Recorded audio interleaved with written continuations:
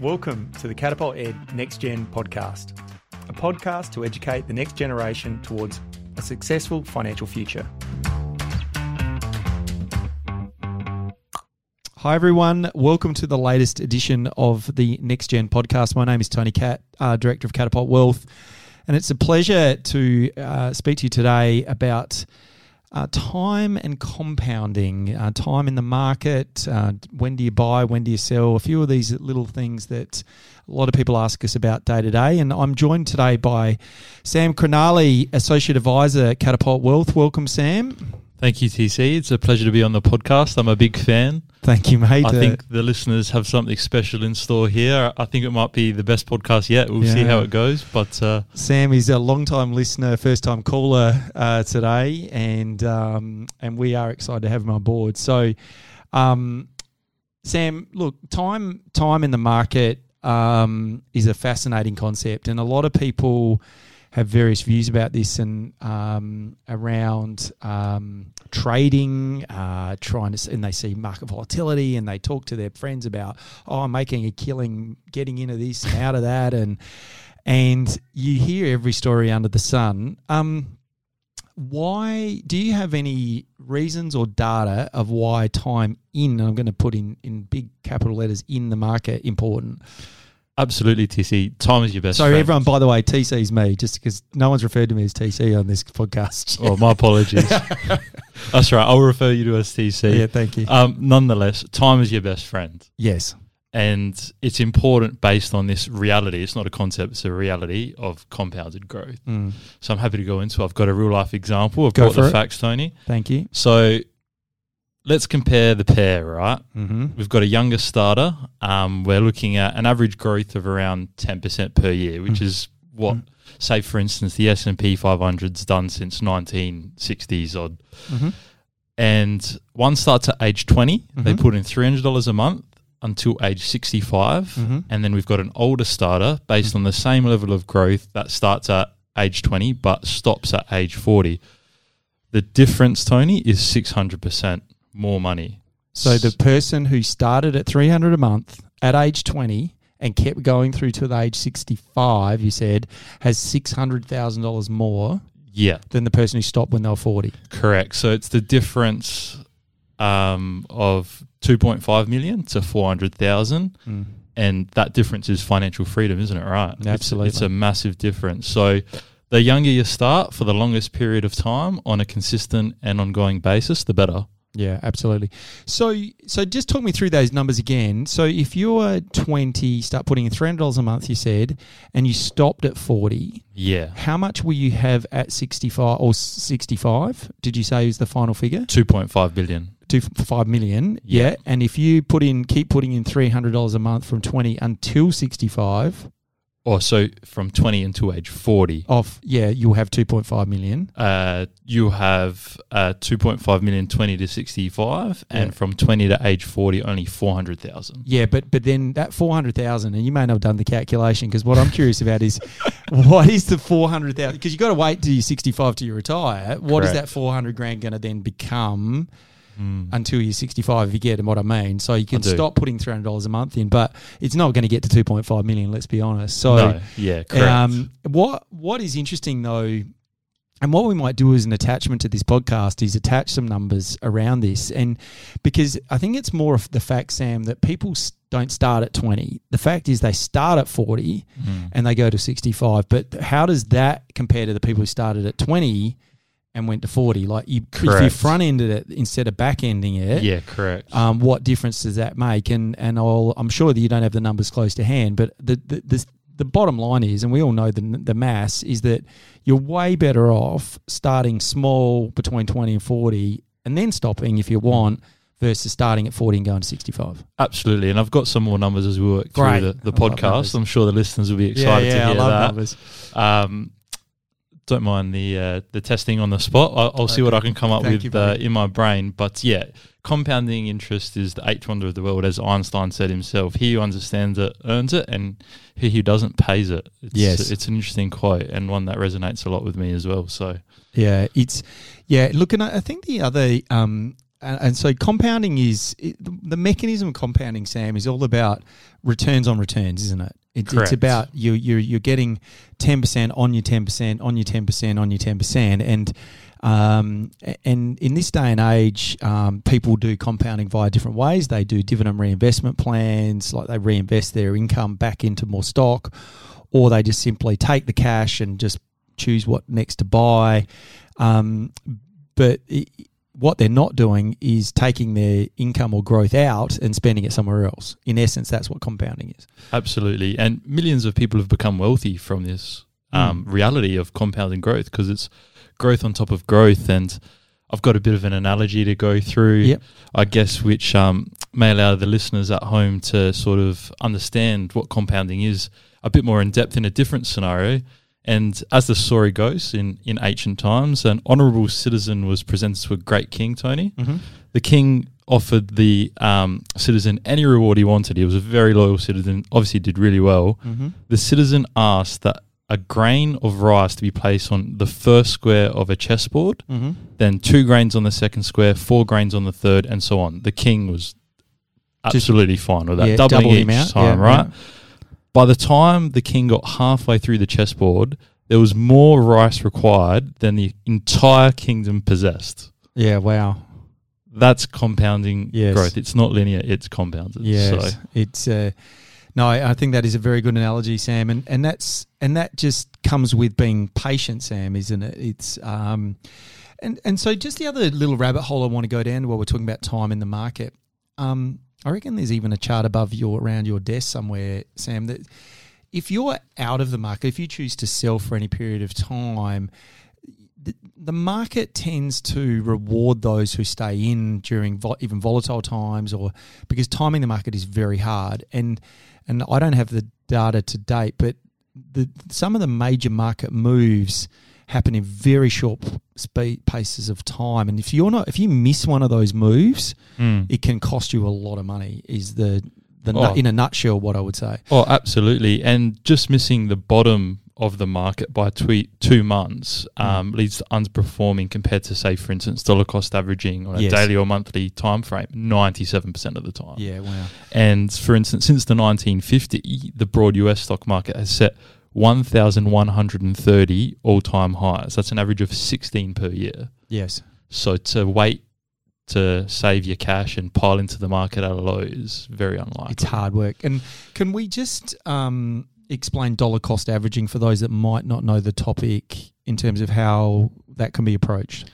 Yeah, so dollar cost averaging is buying smaller amounts of the market on a daily or weekly or monthly time frame compared to, I guess, accumulating savings and buying when the market's at a low, when a lot of people, I guess, have the misconception is the right time to invest into the market. So I guess the key difference is you're buying on a consistent and ongoing basis. You're buying a fixed amount, be it daily or weekly, as I've said, on an ongoing basis compared to just piling in when it's at a lows And the amount of clients that I would come across, or people I come across, Sam, that have decided to try and time the market, and they've sat in cash, and now cash is earning nearly zero for when I say long period of time, 1, 2, 3, 4, 5 years, where they miss major market moves, has been extraordinary, because they get fixated on just trying to pick the bottom of a market, and we know that is bloody hard and near on impossible.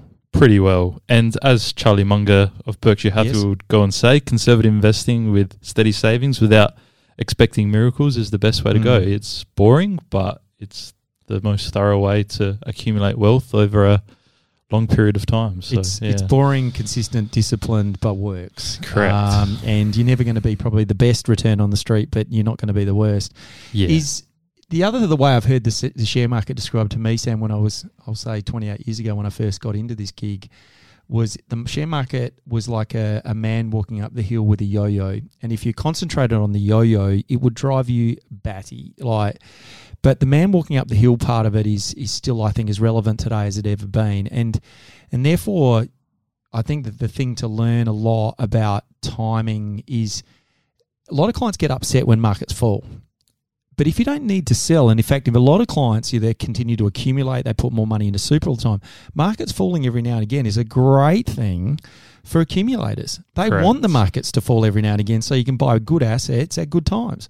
Absolutely. And it plays into, what you consider as a minimum time frame to invest into the share market. As a young investor, buying investments now are cheap relative to when I retire. Correct. Be that in 40 years' time. So if anything, if there's a prolonged bear market, it's favourable for me as a young investor now, or any investor with a 5 to 10 year time frame, because you're getting an average price, which is cheaper when you're chasing the market. It's got momentum behind it. I guess the old adage is, buy on dips and don't chase on rips. And a lot of people get caught out in the momentum of chasing rips and paying higher and higher prices. When the market does come off, they're probably not as greedy as what they should be when others are greedy. And it's that old Warren Buffett quote, be fearful when others are greedy and be greedy when others are fearful. And I think that certainly plays its role in the markets. Yeah, and I do love that saying.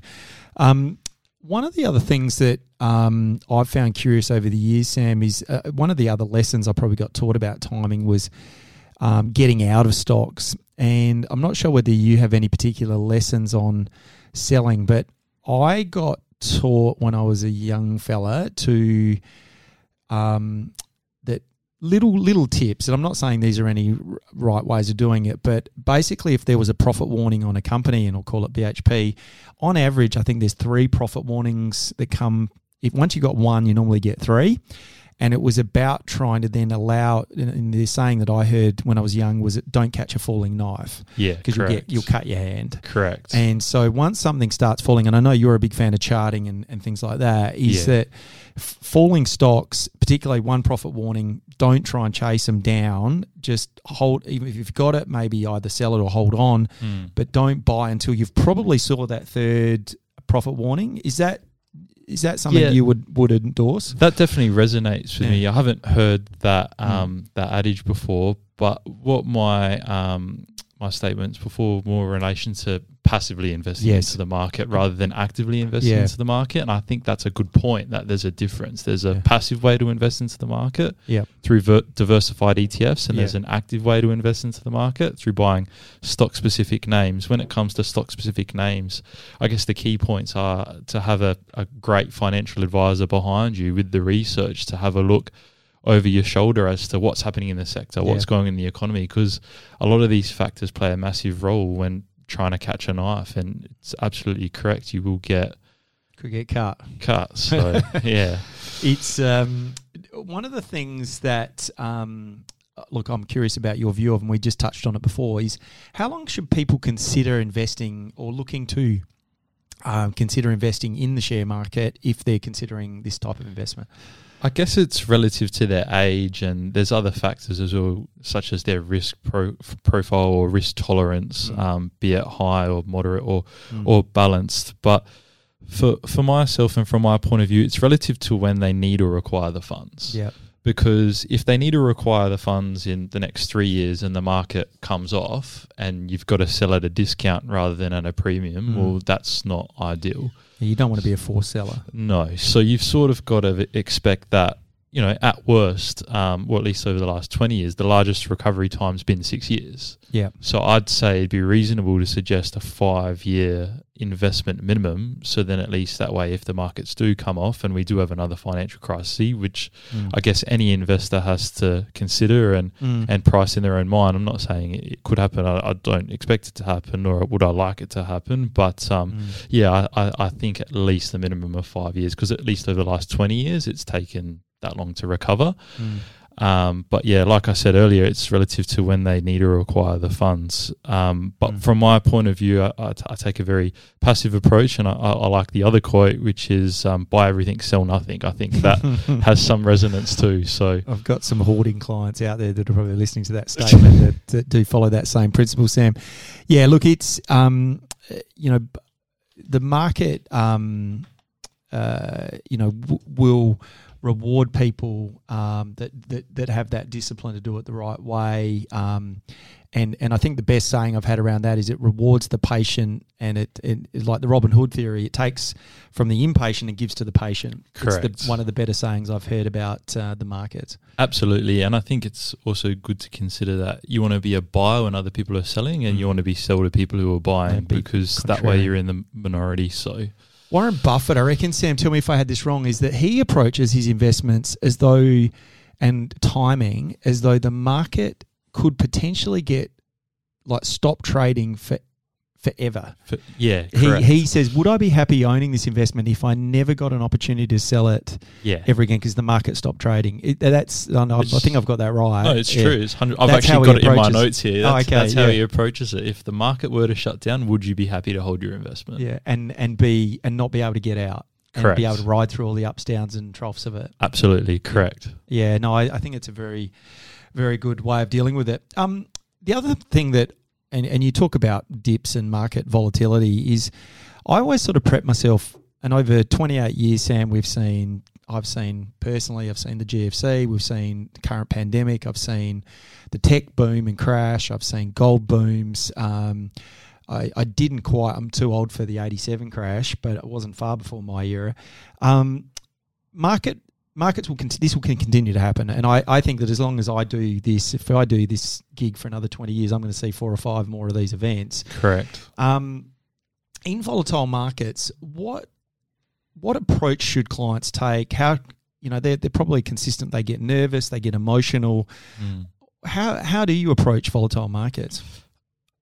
It's an interesting one. I'm still a young investor, so I can only really recall the financial crisis and the recent COVID crisis or the pandemic. But even in saying that, I recall 3 times over that pandemic the bell rang because they stopped trading because the markets hit the limiter and they came off more than 10%, and the angst around that on the news, and then it becomes a self-fulfilling prophecy, and you think the whole thing's going to blow up. But yeah, I guess during volatile times, it's important, and some investors and listeners at home will understand this, to listen to monetary and physical policy statements from the Fed or from the RBA. For instance, over COVID, they came in and brought in a lot of stimulus, and they backed US payrolls, and that was the bottom, and they double dropped the interest rates over the weekend, and from there markets jumped straight up. So I guess when you're seeing those types of catalysts, it's almost as if the governments and the monetary officials are putting a bottom in the market, and during volatile times, those are the things that you should watch for. But it's interesting as well that over COVID, I recall being at home and listening to Bloomberg over my lunch break, as you do, and CBA were announcing their profit results or whatnot, and it was their largest loan provision ever. Yes. From there, the CBA stock price went up. Yeah. And it's almost as if when the worst of it is announced, it's already priced in, and markets start to turn. So I guess during volatile times, it's important perhaps to journal or remember in some way, shape or form to reassure yourself that it's okay to be a buyer at those levels perhaps or during those times. And I recall over March with those announcements from the Fed and from the government, the international travel ban came in at the same time. Yes. So what do you listen to? You got one bird on one shoulder, one bird on the other shoulder. I guess all in all, it pays to be an optimist. Yeah, it can, Sam. And I think that the underlying principle sometimes I come back to when things are volatile is stop looking at the share price and start looking at what the actual business is, and never forgetting, and it's probably what got me through the GFC, was never forgetting that people still get out of their bed and buy milk and buy bread and buy petrol, and the world still goes, and we are in a consumer-driven society, like it or lump it, and people will still spend, whether in a pandemic or not. And a pandemic has been a great example of people probably spending. They spent, but they did it in a different way. Correct. And it's it's very fascinating to watch then who benefits from those dollars and who doesn't. And just because you're locked at home now is no excuse for an economy not to still prosper from it. So take the share price away. What does the business do? Is it still making money? What's its business model? And you have to look at the basics and the fundamentals of the company or the market to really make that assessment. Because if you watch the share price, it can drop you drive you batty. Correct. And it plays into one of my rules, which I'm sure we'll go into later, and that's when making an investment, thinking to yourself, is this investment going to make me rich or wealthy? And there's a big difference. Sometimes when you want to be rich overnight and strike it quick, you go in too hard and then it comes against you and then you're in strife. Whereas when you're aiming to be wealthy, that includes sleeping well at night too. Yeah. And placing your investments appropriately so you can do so, because that's important, and that adds to your overall wealth, be it money aside. Yeah, absolutely. So I guess, it's what you do prior to. One of the other things that I wanted to ask about, and you just touched on there, any market timing rules. Do you particularly have anything that springs to mind? We've quoted a few very good investors. Is there any other little tips or tricks for everyone out there listening today? I do, but they're quite a bit odd, so I'm okay sharing them. But they're a bit odd, but they do help me. Yeah, go for it. One of them is, can you sleep on this investment? So, what, as in sleep at night on this investment? Can I sleep at night on this investment? Yeah. I've gone into it before. Is this investment going to make you rich or wealthy? Because there's a difference. Yeah. And another market timing rule I follow is actually capital flows. So that's intraday seasonality. So usually on a Tuesday around London time, which is 8:30 p.m. Adelaide time, you see a market low for the week, which is interesting, based on data. And annual capital flows. So we've just seen September markets come off in the US around 8 to 10%. Just pre-earnings. So the market starts to price in some risk around earnings. Earnings come out, they're better than expectation, markets goes back up. And the same happens in September with our domestic index, so the ordinary index in Australia. Companies pay out majority of their dividends in September. In October, the investors receive their dividends and reinvest it back into the market. You see that quick dip and that bump up, and the same normally happens around March. So there are a few market timing anomalies based on statistics and data. But some other rules that I follow are never invest in something you don't understand. 100%. It's very important to take your emotions out of the equation. What's your attitude to risk overall? I guess a good portfolio combines a combination of both safe and risky investments, which is key, and diversity. So investing in a good combination of stocks, commodities, property, infrastructure, bonds, and cash. Yeah, absolutely. No, they're very good rules for everybody to listen to and everyone to follow. And I think that, and I've always said on this podcast that investing is an art, not a science. And the way, Sam might invest, the way I might invest is different to the way some of you may invest out there. But ultimately, you sort of got to develop your own set of philosophies. You have to develop your own rules and around it so that you're clear and you don't get chase shiny things. You don't start getting skittish in your strategy, and you stick to what you stick to the well-beaten path, and you're going to be fine. And as I've always described, stay between the train tracks and we're going to be okay. So... Sam, do you have anything else that you wanted to add today for all the listeners? Yeah, I've got a compounding example. Go for it. For the share market, I've got another one. So if you invest $40 a week every week into an ETF that mirrors the S&P 500 for $40 a week, did you say? $40 a week. Yeah. So the S&P 500 includes 500 leading companies across 11 sectors in America. Yep. 1 year later, you have 2,193. 5 years later, you have 13,287. 10 years later, you have $357,097. And 50 years later, you have 2.5 million. $26,696. So that is investing $40 a week. $5.80 a day. For 50 years, and you'll have your 2.5 mil. Correct. I've got another interesting story as well, based on the longest compounding example. Do you have anyone we know that's done $40 a week for 50 years? Or do we know anyone that's done that? No, but I'd like to listen to this podcast in 50 years and say, go Sam, you did well. Ben Franklin. Yes, Benjamin Franklin. Benjamin Franklin. He gave his home city $1,000 in 1790, left alone to be reinvested for 100 years. And he figured out that after 100 years, they could take out 500,000, and it gets better. After 200 years, they could still take out 6.5 million after they took out the 500,000 due to the nature of compounded growth. Absolutely. So he gave his home city $1,000, which turned into 6.5 million. Wow. Crazy. Yeah, they're great numbers, Sam. It's probably, I guess, a sign off to say everyone out there, there's a lot of wealthy people in the world, but they got rich slowly. And they did it through having a clear philosophy, discipline, and an ability to start probably pretty early. Sam, thanks for joining us today. It's been a pleasure talking to you, and look forward to talking to you again on the podcast. Thanks so much. I appreciate it, and it was a pleasure being on the podcast. Thanks.